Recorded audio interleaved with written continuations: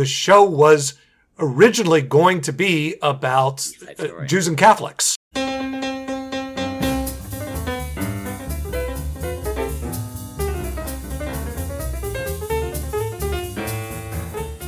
This is the Gospel of Musical Theater, a priestly look at some of your favorite musicals, with your hosts, cathedral deans and musical theater queens, Nathan LaRude and Peter Elliott. Welcome to Gospel and Musical Theater, and Peter in Vancouver, and today Nathan's in Atlanta, but welcoming guests who are in Portland. Yes, indeed. I'm all dislocated here. This is fantastic. We're all over North America today, but holding down the Portland fort are two of my very good friends, Rabbi Michael Cahana and Cantor Ida Ray Cahana, both of Temple Beth Israel in Portland, institution with a long and storied history with Trinity Cathedral, where I work, and the Cahanas have become colleagues and friends. And Michael and Ida Ray, over to you to tell us a little bit about who you are and more to the point, why you wanted to come on a Sondheim podcast. Oh my gosh. Thank you so much, Nathan, our dear friend, and Peter. It's such a pleasure to meet you. So we are clergy, and so the podcast leaned to us the idea of trying to find theology in musical theater. How cool is that?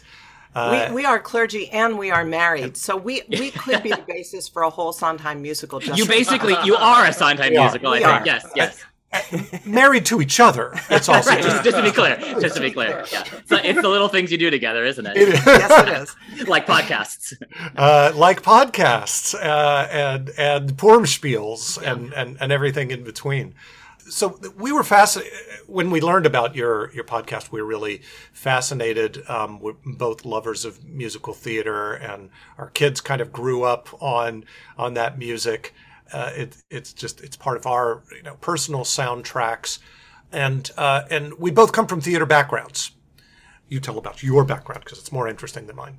I will. And by the way, our children have now forgiven us for that soundtrack that we always played in the car. In fact, now they're grateful because they're often in classes where the professor will say something and they will actually know the answer to some of these obscure things. So I grew up in Pittsburgh, Pennsylvania, and I was always singing from the age of 10. My mother was a classically trained singer, and I was singing Adele's Laughing Song when I was 10 years old. That was a lot of hubris, but I went to Carnegie Mellon undergrad as a voice major, and then to New England Conservatory of Music in Boston, also got my master's there. But I think, because I'm old enough, that there wasn't the kind of crossover singing that there is now. And I think that was my fach, but I couldn't find it at the time because it kind of didn't exist. So I was always bopping around between operetta and opera and musical theater and loved all of it and couldn't find a place in any of it. So I became a cantor because that was always the underpinning of all of my singing, was that I was singing in a synagogue from the age of 15 or so. My mom and I sang in a choir. So the Jewish music was always the gig that I had somewhere on the side while I was trying to be a real singer, in quotes. And then I finally realized that actually I could make beautiful music and communicate on such an amazing level with people. So I entered cantorial school, Hebrew Union College, Jewish Institute of Religion in New York, and that's where I met Michael. So it was the best decision I ever made for all kinds of reasons, but that's certainly way up there on the list. So that's a little of my background. And so I've theater background that started when I was a kid in middle school. My brother in high school was cast in a production of Gypsy at Bel Air High School in Bel Air, Texas, Houston, Texas. And Bel Air had like an amazing theater program. So he's cast in Gypsy, and of course they need all these kids for the opening scene. And so I got dragged into it, and I got bitten by the bug badly, and really stuck with theater. Got involved with a teen theater group that focused only on musical theater, and just did show after show after show as all through my teen years. Eventually became theater major at University of Houston, University of Texas, and University of Houston. And was really kind of had my sights on a theater career, though I wound up, because I was I wasn't very good. So I was waiting around for parts a lot of times, and someone said, here, why don't you go hammer something? I wound up doing technical theater and got really engaged in technical theater. Lighting, set building, lighting design became my real area. And after my in graduate school, I got an MFA from Parsons School of Design in architectural lighting, taking the theater work and kind of moving it into architecture. It was a brand new program. I'm actually the first person to graduate from that program because my last name starts with a C. So you got the first diploma. I got right into it, right? And then working a couple of years in that field, and I was living in New York in the late 80s during the AIDS crisis. So it was a really powerful time to be living in New York.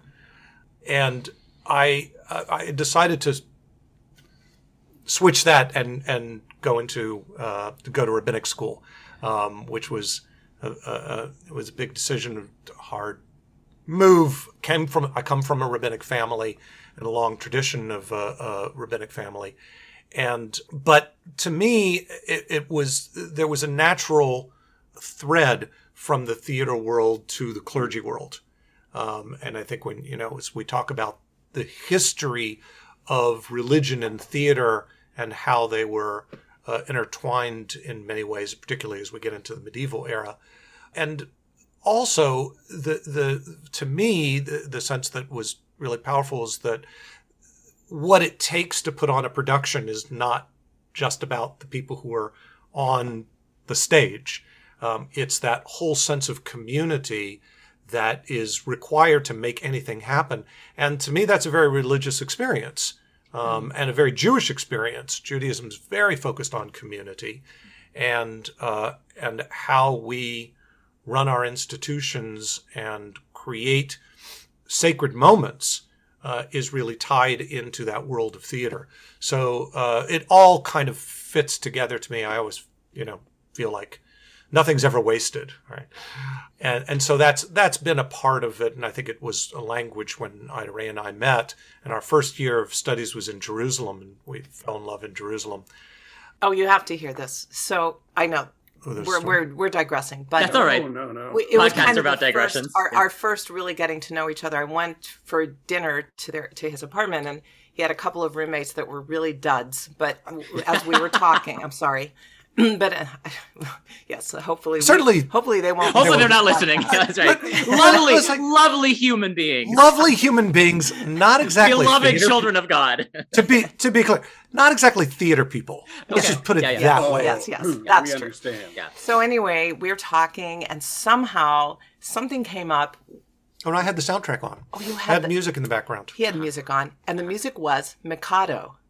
So, of course, I had done the show like 3 times, played, from Yum Yum to Pity Sing to, okay. So we're singing along, and we both know all the words. So that was the dinner. And that was the moment, yeah. Well, actually, we were the duds. Because you were the nerds. We were singing all of the words in Mikado. So they left and left us alone. Yeah, so we get to curtain call, and we look around the table, and there's no one else there. You're the only ones left, yeah. Gilbert and Sullivan bringing people together for more than 100 years. Well, bringing 2 Jews together. How about hey, I don't know how they would have felt about that, but let's call that the Spirit of God at work for sure. There you go. Yeah, there bidden or unbidden, God is present. I got stuck on the high school in Texas doing Gypsy. I'm still trying to put that together. What theater arts teacher had the chutzpah to put Gypsy on? Because this is a difficult show, very I think. Adult show. It's a very adult show. And my recollection, it was a terrific production, but what did I know? I was a kid. Right. So Bel Air High's theater program really had a history of taking chances and putting on some really amazing productions and professional actors who came out of that program. Wow. I wonder how much of that was that area that you grew up in, Meyerland, the Bel Air High School, was very Jewish.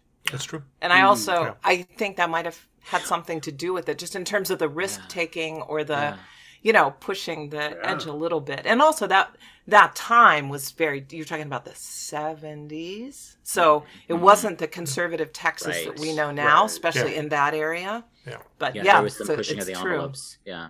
Well, so maybe that's a good jumping off point. I was going to ask you how Sondheim entered the story after the Mikado, but so that's one question I've got. How did the two of you, were you already Sondheim fans when you met? Or was that something that you discovered together as a couple? So I had done a lot of, summer stock and that kind of thing. And one of the shows that I did that I really loved in Vermont was Side by Side. Yeah, and so I really got introduced to it, to Sondheim through that show, and really loved it so much. I mean, thank God I was singing the church lady in company.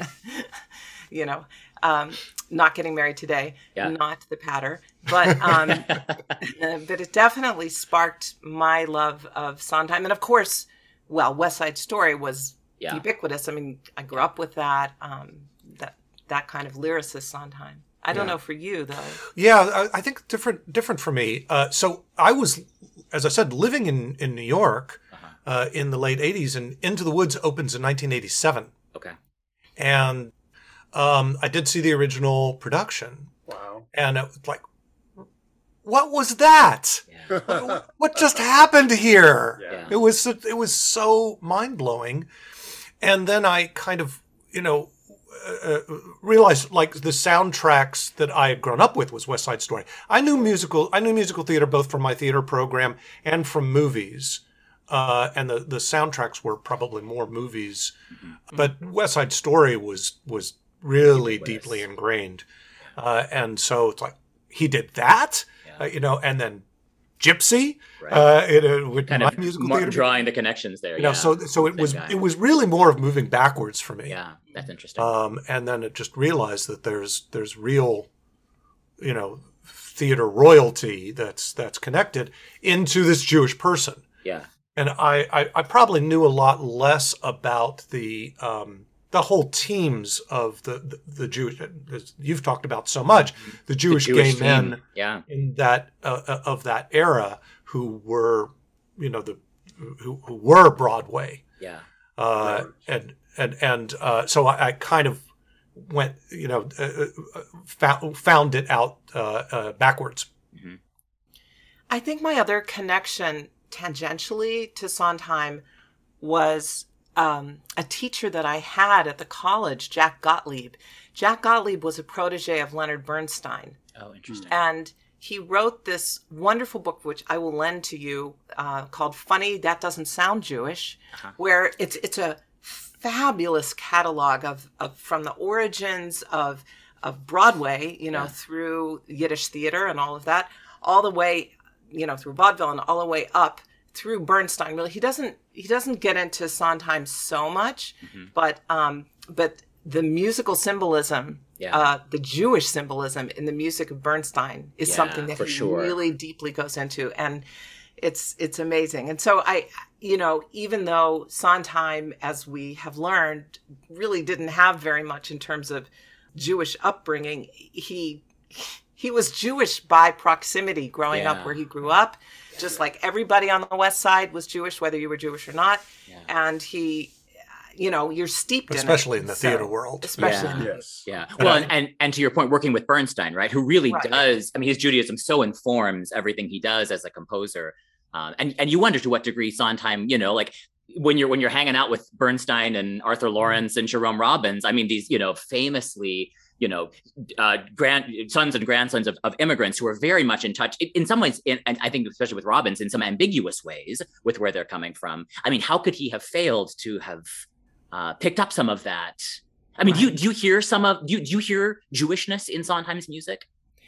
I do. I had to really think about this though, but because where it comes from for me is some of the seminal calls, like it's not necessarily modalities, but it's, for example, when Bernstein opens the show, it's of West Side Story, it's a shofar call. Da-da-dum. That's a shofar call.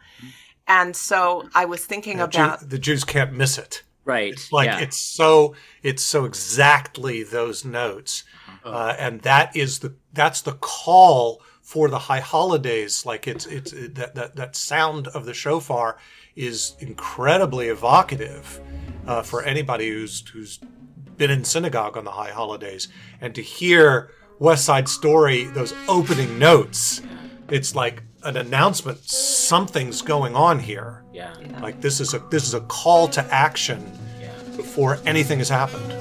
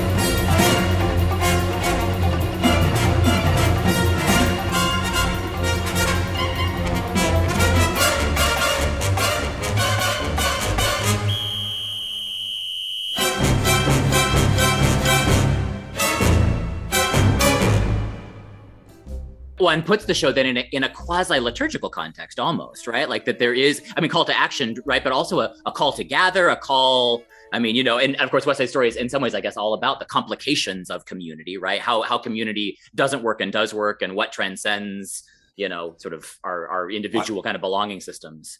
I think it is West Side Story in particular, and so I think it's very interesting, again, that these gay Jewish men are the ones who are coming together to create this. Because it's about alienation and assimilation, and the tension between those things, which was for these children of immigrants, right, you know, who their families look funny and talk funny. Right. They're trying to. I'm also first generation American, later era, but that whole sense of I am an American. I want to fit in. Right. I am here. And the world sometimes doesn't really want me to fit in. Right. The world defines me. Mm-hmm. And so, you know, the gangs of West Side Story who are, you know, the police define them.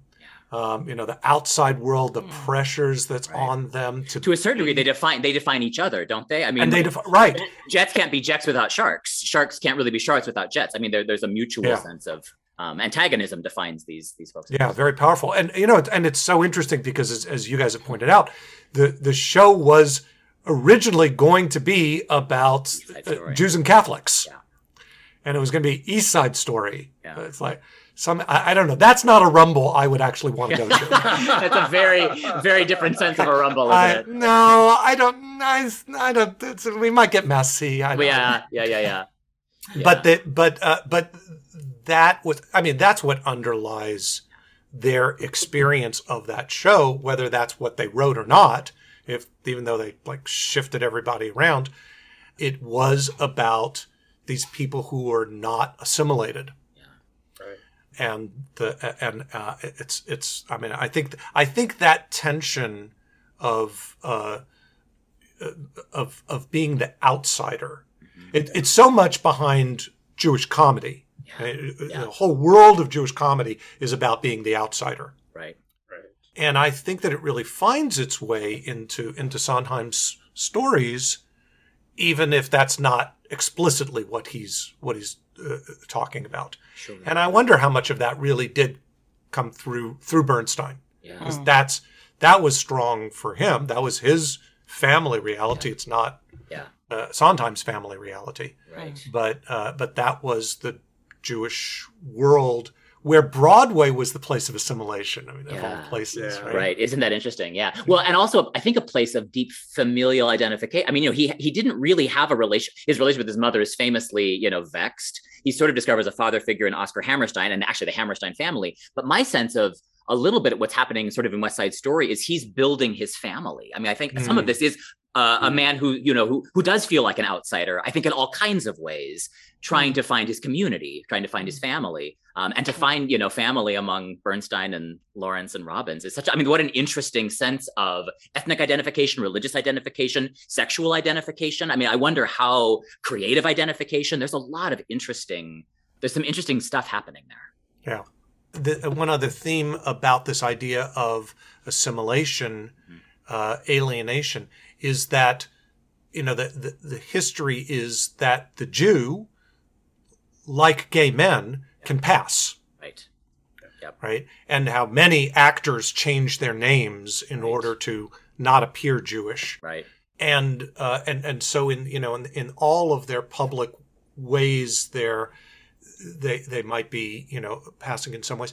And then in their community, they can be themselves. Yeah. And that tension of how we have to appear outside and how we can be with our family, our chosen family. Right. Is I think it's very, very Jewish theme, very gay theme. Yeah, absolutely. Well, and then the phenomenon of code switching, which becomes so important, right? When you're like playing with these different, musical idioms to a certain degree, right? Even within a show. Finding different ways to, who America sounds very different than some of the songs that the Sharks sing when they're in the world, right? It's very different than that they're gonna have their way tonight, where they're engaging a larger world. It's a really interesting. Yeah. And it was America that was coming to my mind when you were speaking about, wanting to be Americans. But then the other, Nathan, you've just referenced it. It's, and we didn't talk about it, I realize, in our conversation about West Side Story, but it's the quintet, which seems to me to be the sine qua non of Bernstein-Sondheim collaboration. Like Bernstein has taken this operatic form of bringing different characters and their theme songs together. And then Sondheim does this chilling thing, having the refrain repeated, they began it, they began it, they began it. And I always find I find the quintet fabulous. It's electrifying, a frisson always, but sort of watching, the unfolding as we record this, who knows what's going to be happening in the Ukraine, between Europe and NATO and the United States and Russia, and that, and over again, in times of conflict, it's that refrain from the quintet. They began it. They began it. The finger pointing, the trying to find who caused it, whose fault was it? And we're the ones to stop them once and for all. Right. We're the ones to stop them once and for all. Yeah. I similarly get chills with that. Yeah. That blows me away every time.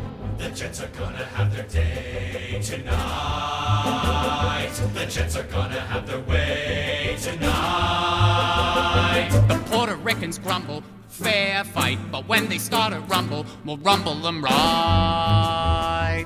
We're gonna hand them a surprise tonight. We're gonna cut them down to size tonight. We said okay, no rumpus, no tricks, but just in case they jump us, we're ready to mix tonight.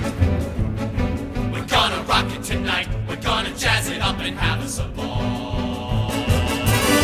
They're gonna get it tonight. The more they turn it on, the harder they'll fall. Well, they began it, well, they began it, and we're the ones to stop them once and for all. Tonight.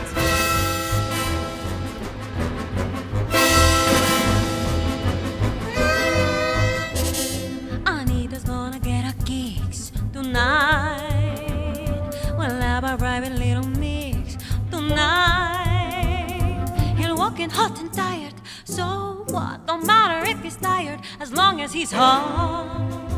Tonight, tonight won't be just any night. Tonight there will be no morning star. Tonight, I'll see my love tonight, and for us stars will stop where they are. Today the minutes seem like hours, the hours go so slowly, and still the sky is light. Oh moon, grow bright, and make this endless day endless night.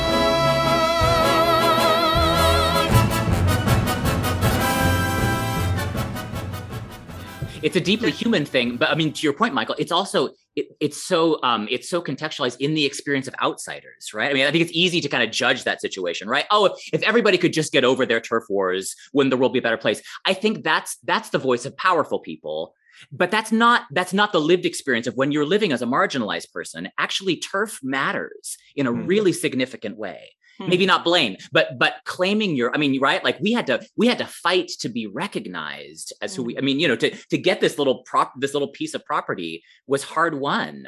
That's a different phenomenon in some ways than, if everybody could just like get along and move past there or whatever.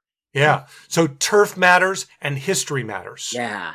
Really right? Matters. History really, really matters.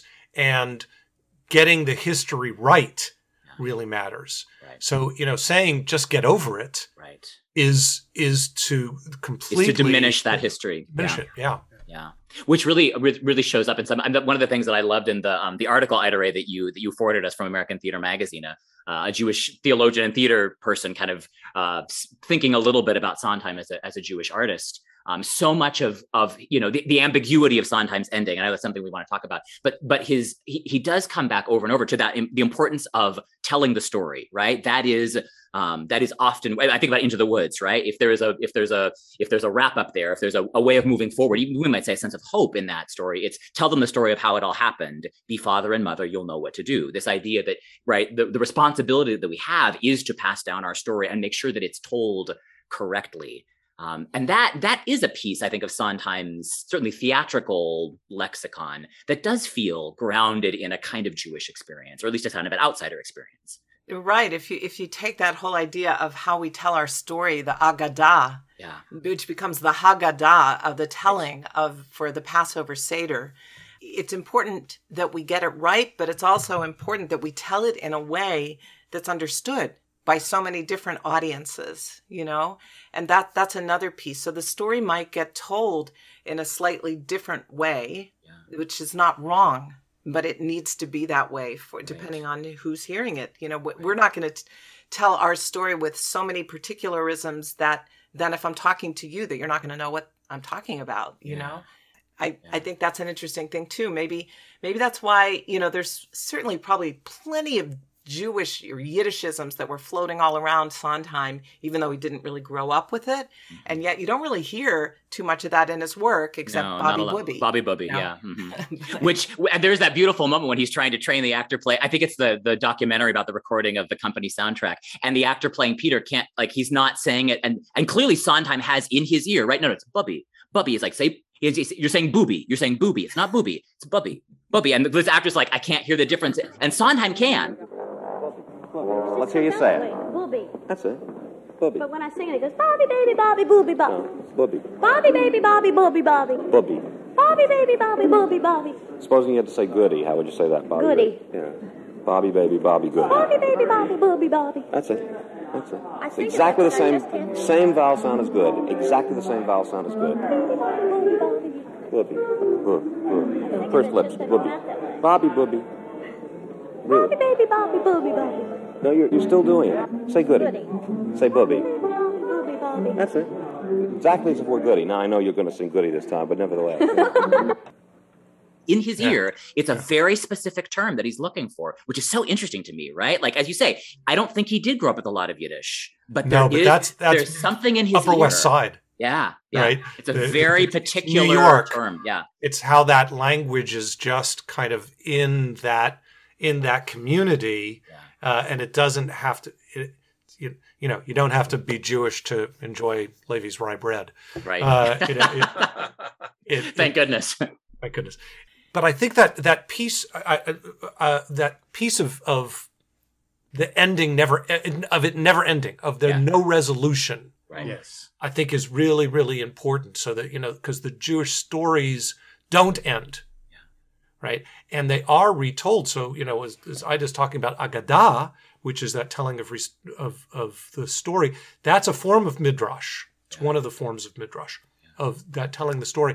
And the story is absolutely retold completely differently based on the time period that it's being retold, so that it is relevant to the moment and the message that the rabbis are trying to give in the moment. Midrash is sermon, right? So it is that retelling of the story, often against the text itself. Right. It's not only like giving backstory or delving deeper. Sometimes it completely turns the text on its head, and that's fine because the message is the message of the moment. Yeah. And so I find that as a form of storytelling that I think Sondheim does, where there's the story's just kind of being retold, and like less of getting it right than of being mattering in the moment. Yes, it needs to be the story that we need in this context. Yeah. Right. So it's about truth and not accuracy. Yeah. I'm thinking about Sunday, which really starts with, as that article said, an absolutely perfect first act.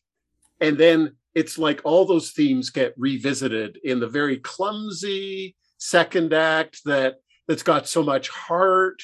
It's picking up the same themes, but in a different key, if you want. It's almost like Act 2 is midrash on Act 1 with a time shift. And I'm also thinking about Merrily, which just makes time completely relative by starting at the end and then working back, and a very different kind of storytelling that, as you talk about midrash and so forth, I think, maybe that's something about what's going on in these works.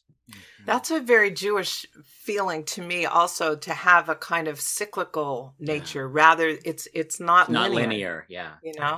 And so that absolutely feels like that. I was also thinking just a little bit about, look, I'm not a composer, and I didn't do great in music theory, I have to admit, in conservatory.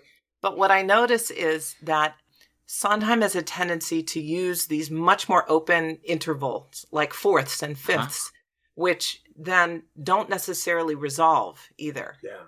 And so even in terms of the storytelling, maybe not resolving all the time, it's, at the end, the music doesn't resolve.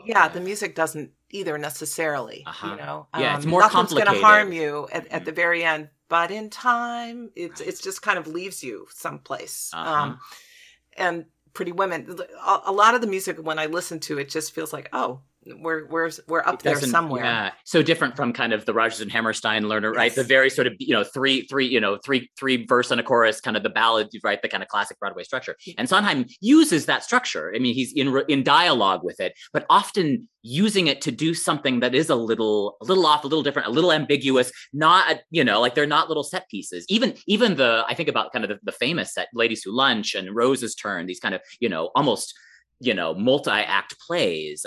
When they reach their climax, it is a very ambiguous, musically and theatrically, a very ambiguous, and he's not willing to kind of just land there and sort of wrap everything up in the bow. I think that's really fascinating, and like, how do you get away with that on Broadway? Because that is the musical realm, which is very American of like, that's the end. Right.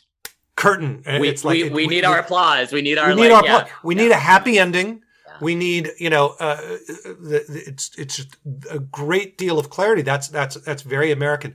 And the whole Jewish sensibility is really that, like, nothing ever ends. Right. And and there's always, there's always an act two somewhere. There. Yeah. Something's which is again, like my entree was through Into the Woods. Right. Which was that, like, the mind-blowing thing of the show had a second act. Right. Basically ends at the first act, and then everything kind of falls apart. The first act is like a perfectly complete play. Thank you very much. Let's go have dinner. Right. And then the second act comes in, and you're like, what just happened here? Yeah. But the second act is very Jewish. Mm-hmm. Yeah. Right? It is so much of, again, the long historic story is that some disaster is going to happen. Yeah. The giant is going to step on you. Mm-hmm. The Cossacks are going to come and they're going to destroy your shtetl. Then what's going to happen? And you're not going to stop it. Like, you can't stop the giant from stomping on you. You can't stop the Cossacks. What are you going to do? You're going to pick up and you're going to go do something else. How do you respond? How do you respond to it? Yeah. And the response, it's again that in Into the Woods, the response is community. Yeah. It's community that comes together. And sure, they start with the finger pointing. Mm-hmm. It's your fault. It's your fault. It's your fault. But that's a way of telling the story, right? That's a way of establishing, right? Because that's what's portable. When your world ends, when your homes collapse, when you are exiled from your community, what you take with you is your story, is your history. Yeah. It's the passing down of that story that in some ways constitutes, or at least you maybe not unites, but begins to bring together that community, right? A community kind of constituted by a shared story. So of course it begins with a blame game, right? We have to figure. That's how we start figuring out how we're going to tell this story. Mm-hmm. It's really, it's very much Torah, because, okay, so the fourth book, which we know as Numbers in English, but in Hebrew, it's Bamidbar. It means in the wilderness. That's the formative time of the people, is just like in Into the Woods. It's when everything's kind of blown up, like, okay, you're not slaves anymore. Go out there. Now what? Who are you? How are you going to form? And then we even get to the end. And I think you might have mentioned this in another podcast, but you get to the end and Moses is just standing there. Right. Nobody's entered the promised land. I mean, that's Moses how dies. Moses dies. Yeah.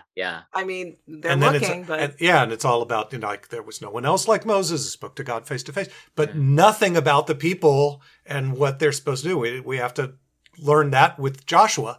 Right. So and the Jewish tradition is that immediately you read that and then you go back to the very beginning. Right. And you read Genesis. The story starts once again. Yeah. It's completely circular. Yeah. And that is that we're constantly in that motion. So what for me what it is it's deeply unsettling that we never have resolution, and it's comforting because we know we're going to come around again to be able to hear it again in a different way. And I think that's why you can't just listen to a Sondheim piece once. You have to come around again and again to be in a different place in your life or whatever it is, and to listen to it. I do know people that don't like Sondheim. Yeah. And I think it's often heretics.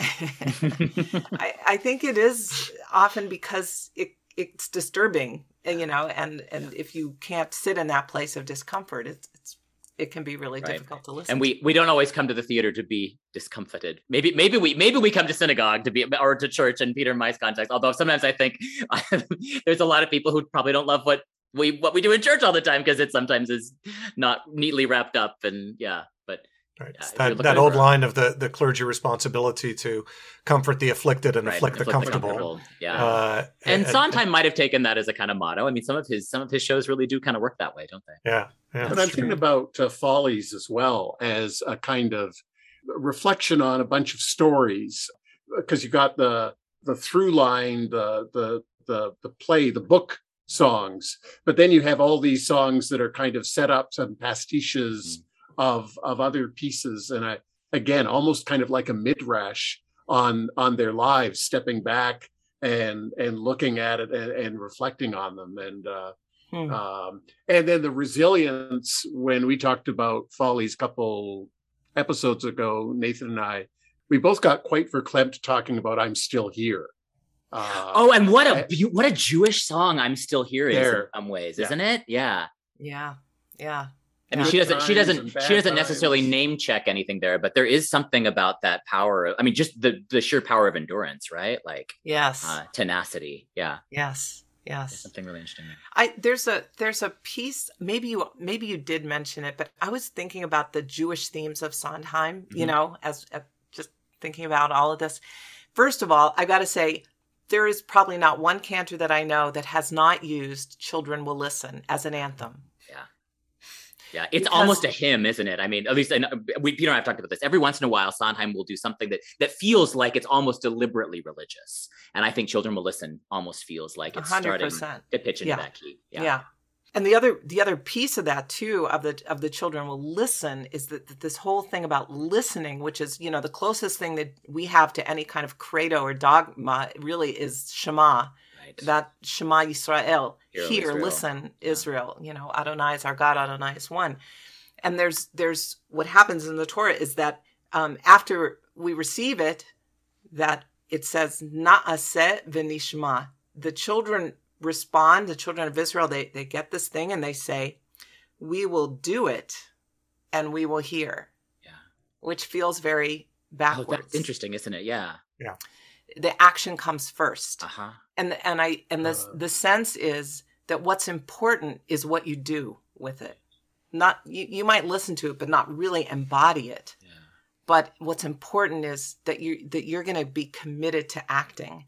And I feel like in Children Will Listen, he's saying, you know, there's going to be a response to this. Yeah. You know, that's what's important is that not just you talk, but how are you going to be a dugma? How are you going to be a model? How are you going to model what you're saying? Sometimes people leave you halfway through the wood.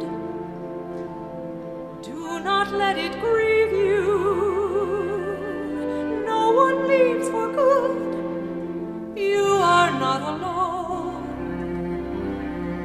No one is alone.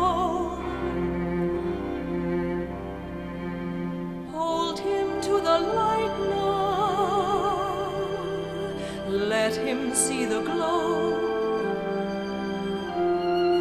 Things will be all right now. Tell him what you know. Once upon a time, in a far-off kingdom,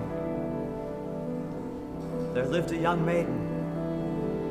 Careful the things young you lad. Say, children Child will listen.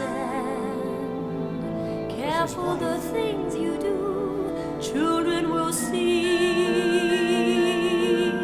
and learn. Children may not obey, but children will listen. Children will look to you for which way to turn, to learn what to be. Careful before you say, listen to me. Children will listen. Careful the wish you make. Wishes are children. Careful the path they take. Wishes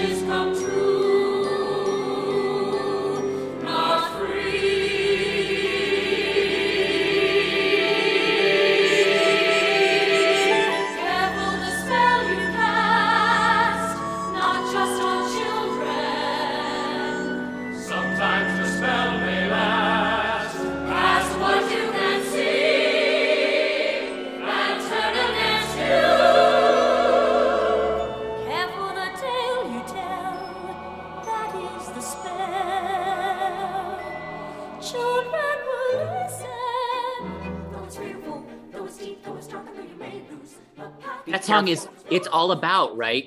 Children are going to listen to, in some ways, in the same way that the liturgy does this, right? Like children are going to listen to what you do. Yes. They're not just going to listen to what you say. They're going to listen to how you appear to be, so that listening becomes actually, as you say, a response to action, not just to, it's not just hearing something. It's witnessing something. And that's the guide to parents, right? Like you're going to be a certain way in the world. Think about how your children are listening to what you do. Which is an interesting way of thinking about parenting. All the time. Yeah. I have to tell a side story quick about our children and us that is a Sondheim-y thing.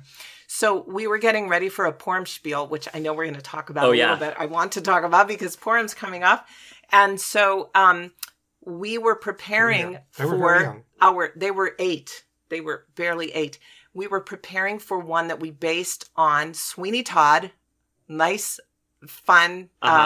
What was the title? What was it called? Mordechai. The demon rabbi of Shushan. Oh, that's good. That's very good. So we were practicing and getting ready for this, and I was playing the bad guy. I was playing the Haman character.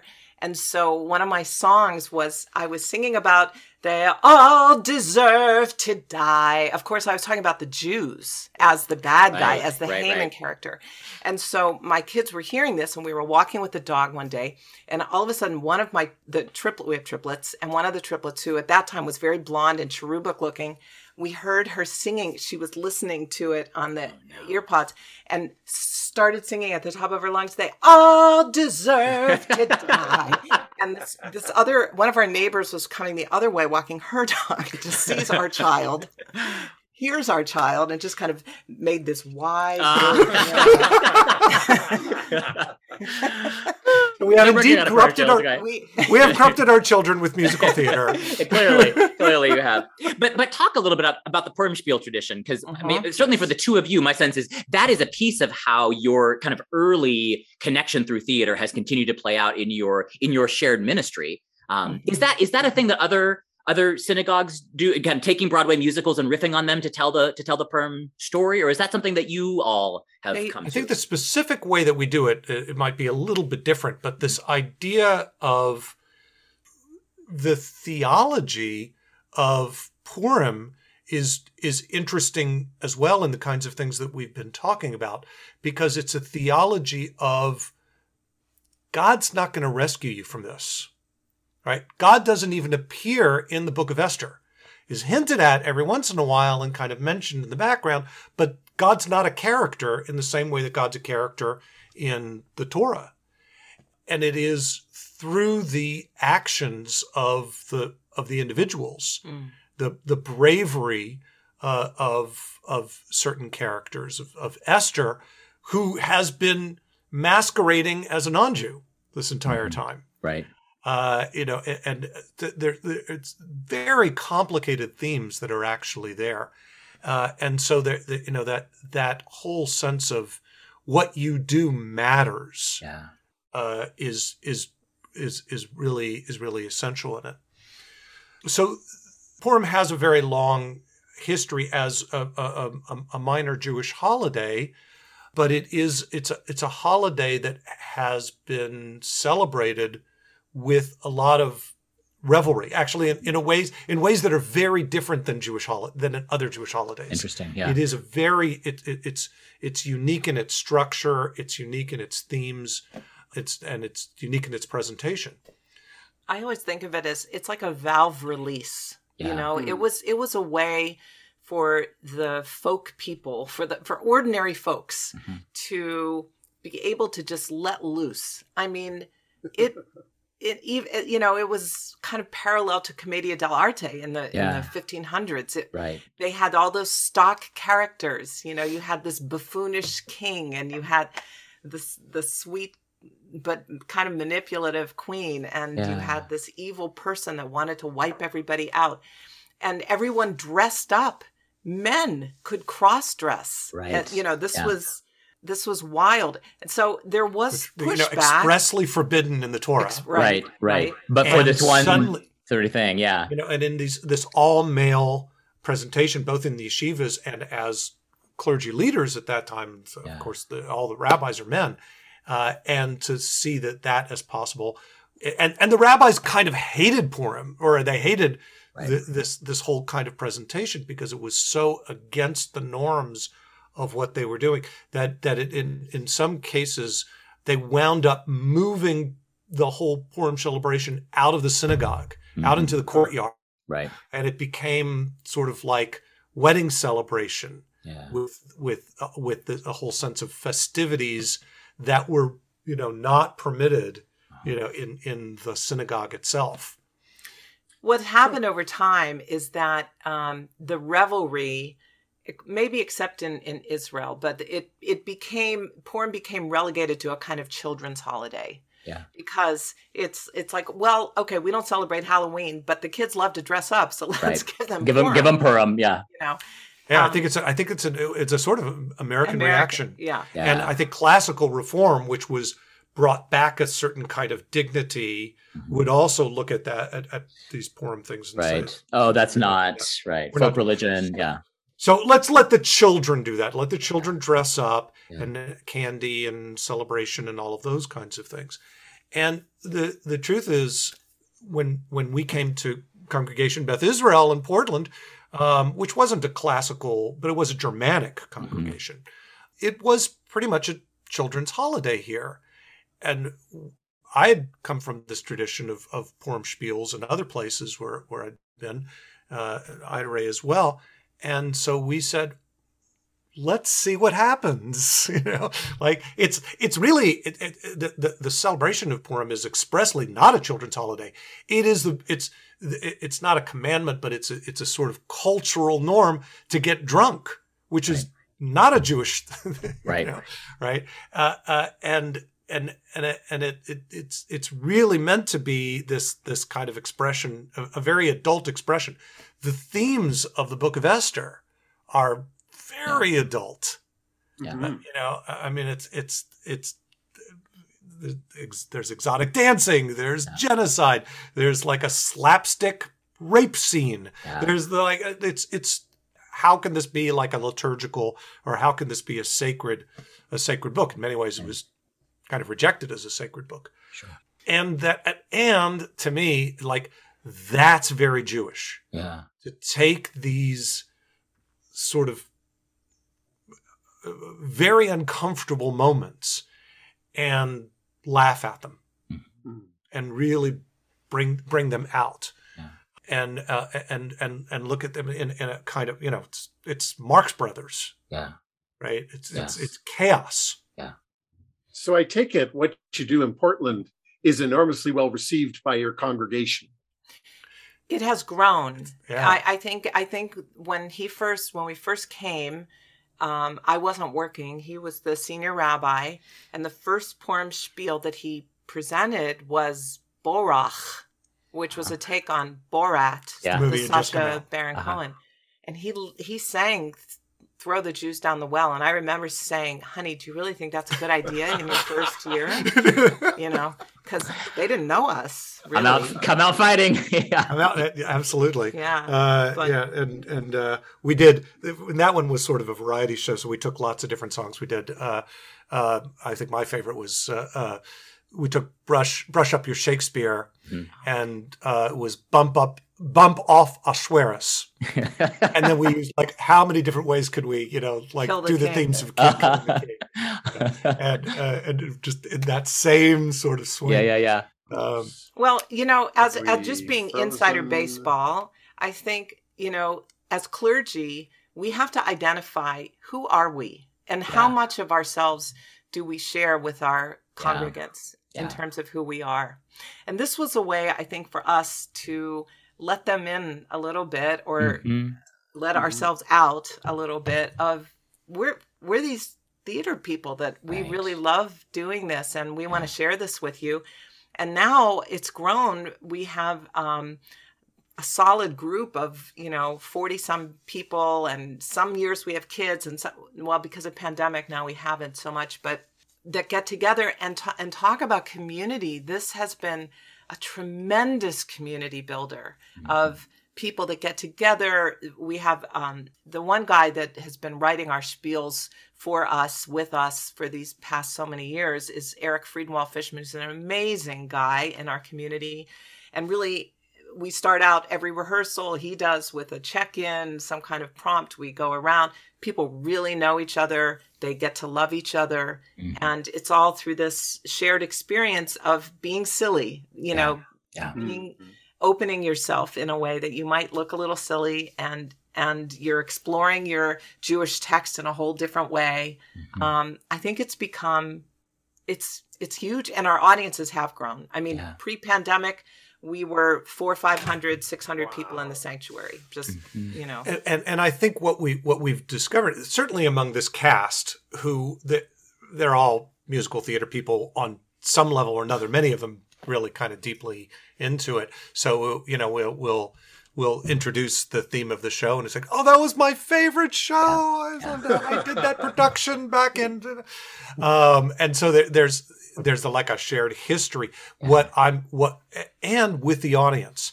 So what I think we're finding is that there's a shared language in musical theater. Yeah. There's these songs that people know. So when we're doing Pirates of Purim, which was based on all Gilbert and Sullivan stuff, both Pirates of Penzance and HMS Pinafore, like there people were humming along the melodies. We actually, a sweet story. We had a couple who had met doing a production of Pirates of Penzance 40 years earlier, and been married, and they were in the cast. Gilbert and Sullivan bringing together Jews all over the place. I love it. So we brought them out together, and we kind of told the story of their meeting as a part of all of it. You know, this is where it you know, with the like Trinity, a large, diverse community. It's really interesting that there is this shared language in musical theater. Yeah, it's a place that everybody can kind of find common ground. So this year, you're using one of Peter and my a musical that we love to love, and a musical that we love to tear apart a little bit. This is My Fair Esther. Is that this year's? So talk with us a little bit about how My Fair Lady is working as the groundwork of a Purim spiel. Well, you'll have to come and see. Okay, yes, fair enough. Don't reveal any secrets. No, I mean, we're so many of these songs are so well known. Yeah, iconic What's been songs. interesting with this one is that when you really start to look at this at the Lerner and Loeb, it's very complicated in a way that you don't even realize, because Rex Harrison was doing his Sprechstimme thing the whole time, and not, I mean, he's brilliant. Right. But if you actually try to learn the music, it's much harder. It's much more chromatic. And Ida Ray, you're in the Rex Harrison role, is that right? I am. Yes. Okay. So you're the one that gets to really kind of handle some of that complicated Sprechstimme stuff. Anyway, it's a lot of fun. I get to be the bad guy again, which is my favorite. It's much way more fun. Way more fun. I had a lot of fun with that in Haymanton. Yes. Yes. Yes. I got to see Haymanton. That was a fun show. And there was a lot of complicated. You had to have that show subtitled, I think, if I remember correctly. We actually subtitled lots of it. Do you want? Yeah. We really want people to get the words. Yeah. And for access. And for access. Yeah. And so now we're putting them up on YouTube. Yeah. And I'm captioning all of them because I really want to make sure that most importantly for access, and also because the words are you spend time on those words. You want to spend time on it, and we want people to do it. But actually, so of the difficult shows that we've done, Haymanton was pretty a bunch of middle-aged Jews rapping. That was interesting. But then to bring us back, West Side Spiel. To really use the music of West Side Story, which when you listen to it and you watch it and you experience it, it's beautiful, beautiful. When you dig into it, it is hard music. I was just crying after every rehearsal because it's so beautiful. when The you quintet. Talk about the quintet. So we did that, and I remember it was very hard. I mean, a lot of the people in the cast don't read music at all, but we would teach it by ear or whatever way we would do it. And that sense of euphoria of just managing it, I don't know how good it was, but managing it was really incredible. There is that religious experience of, the drama of worship, of what you bring together when you're working towards a common end and to create something that's beautiful and meaningful. We're counting on you to be there tonight.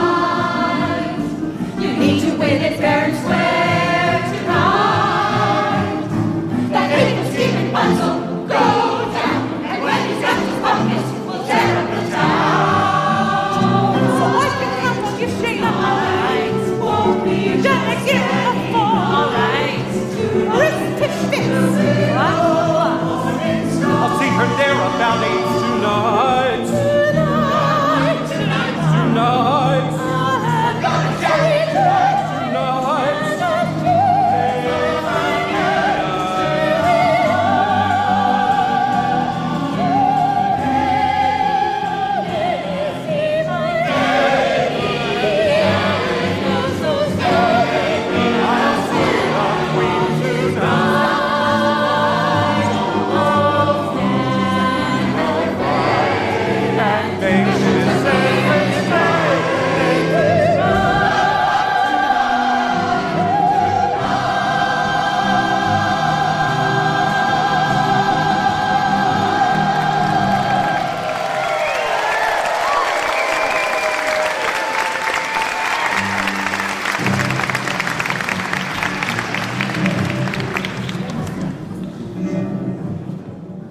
It's pretty powerful. Peter and I talk about this sometimes. I don't know. Theologically, I'm committed to something happens when the people of God gather for liturgy. That I do want to say, I think there is a difference between the magic of the theater. Although sometimes I am really hard pressed to tell you what that difference is, especially as an actor, right? Like when the moment that you're describing at it, right? When you're rehearsing something and the music takes over, and there's somebody else present in the room almost, right? Those holy moments, and you don't have to have any sort of theological, spiritual background to experience as an actor, as a performer, as an artist, what it feels like when you are part of something. And I think that is holy. I don't know how I quantify that theologically, but experientially, I guess as actors, that's a piece of what I think prepares me then to engage my community in worship and be able to know what's happening, right? That like my name for that experience is the Holy Spirit in my tradition, right? Like that that the sacred is being known in that moment, whether or not we believe in it or not. Something is happening there. I mean, I think worship is always sacred drama. Right. I don't think that drama is necessarily always worshipful. Sure. Or sacred. Or sacred. Yeah. So it's as always, it's what you do with that. So I think of, Nathan, Peter, you're both preachers, and as am I, and there is really, if we were just to get up, everybody walk in, sit down, you get up and give a speech, everybody be checking their watches, and it's like, okay, thank you so much. It is that sacred drama that creates community, that it creates a scaffolding so that there is a moment in which the word can be heard. Yeah. And so as always, the question is, what are you going to do with this thing that you've created? Right. Yes. So sometimes in music, in theater, it's like, create a nice moment. Let's go have dinner. Right. And sometimes you've created this moment in which the composer or the lyricist's words can actually land. Yeah. And it wouldn't have landed any other way. Right. You needed all of that. You needed that moment. You needed to be brought on a journey. And so I think that there are moments when theater can be sacred. Yeah. So maybe Sondheim wasn't religious, Jewishly. Yeah. But for me, he often created the scaffolding.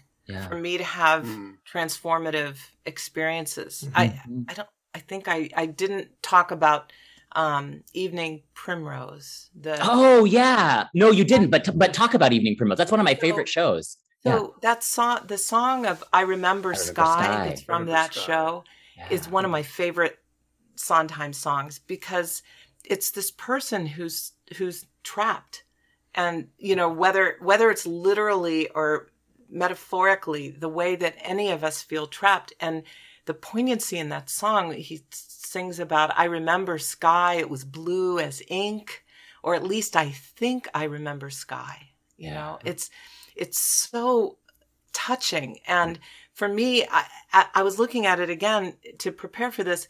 And honestly, I know this sounds nutty, but what popped into my mind was Michael's late mother, who's a Holocaust survivor and a painter. And she used to she told her stories in a way that was not gory or depressing. It was about finding hope and release through her being able to find freedom. Yeah. And for her was freedom was like her mantra. Yeah. And I went to that in my head somehow as I was going through this song, of there's nothing as beautiful as either your memory of that sky, that freedom, that sense of your being able to exist like that. There's nothing like that. I remember sky. It was blue as ink, or at least I think. I remember sky. I remember snow, soft as feathers, sharp as thumbtacks, coming down like lint, and it made you squint when the wind would blow, and ice like vinyl on the streets, cold as silver, white as sheets, rain like strings and changing things like leaves. I remember leaves, green as spearmint, crisp as paper. I remember trees, bare as cold rocks, spread like broken umbrellas, and parks and bridges, ponds and zoos, ruddy faces, muddy shoes, light and noise and bees and boys and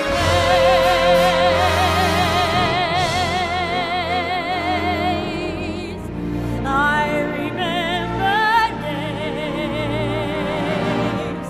or at least I try. But as years go by, there are sort of haze, and the bluest ink isn't really sky. And at times I think I would gladly die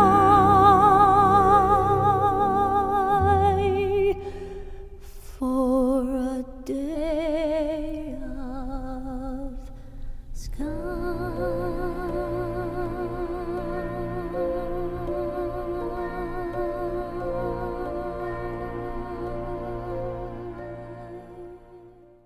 For me, he set the scaffolding even in that. Yeah. Well, which no, go ahead, Peter. Well, no, another place of scaffolding, I think, is at the end of Into the Woods, where he sings "No One Is Alone," and Yes. I was thinking of that connecting with both our traditions. If nothing else, the congregational experience of worship, whether Jewish or Christian, And you're talking, Michael, about that moment in a sermon, an address that kind of elevates or lifts. And I think one of the things that lifts is we're connected, we're community, that we're not just kind of facing into this abyss on our own. Something connects us in our history, but also like quite existentially in this very present moment that we're experiencing right now. We're not alone. A great piece of scaffolding, to use that metaphor, by the end of Into the Woods. Yeah. That's beautiful. I love the idea of scaffolding. In her article, Gabrielle Hoyt is making a case for Sondheim. She says, I think Sondheim would hate it if we called him a rabbi. But then she says, rabbi in Hebrew means teacher or scholar. And in the wake of his death, hundreds have come forward to describe how Stephen Sondheim taught them. And I think that's another piece of what we're kind of riffing on here. And I'm curious, Michael, what does that ring for you? Do you think of Sondheim as a rabbi? You are a rabbi.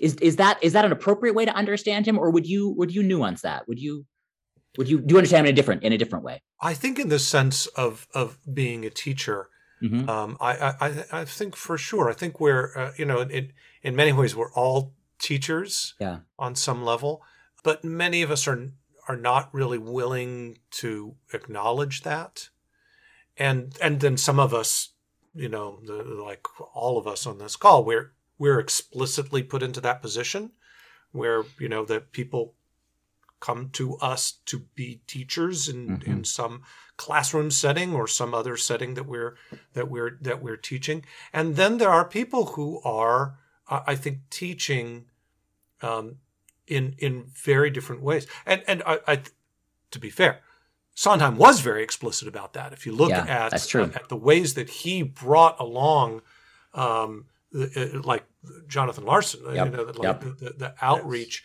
to young composers, Lin-Manuel, right? That outreach to young composers, that encouragement when all of the world is telling them, like, you're never going to do this, like, don't even, and that he'd give a criticism. He'd say he needed a little bit more of something here. He'd do those handwritten notes, leaving the voices on the voicemails on the answering machines. I think there was a really explicit sense that I arrived here and I have a responsibility to help the next generation.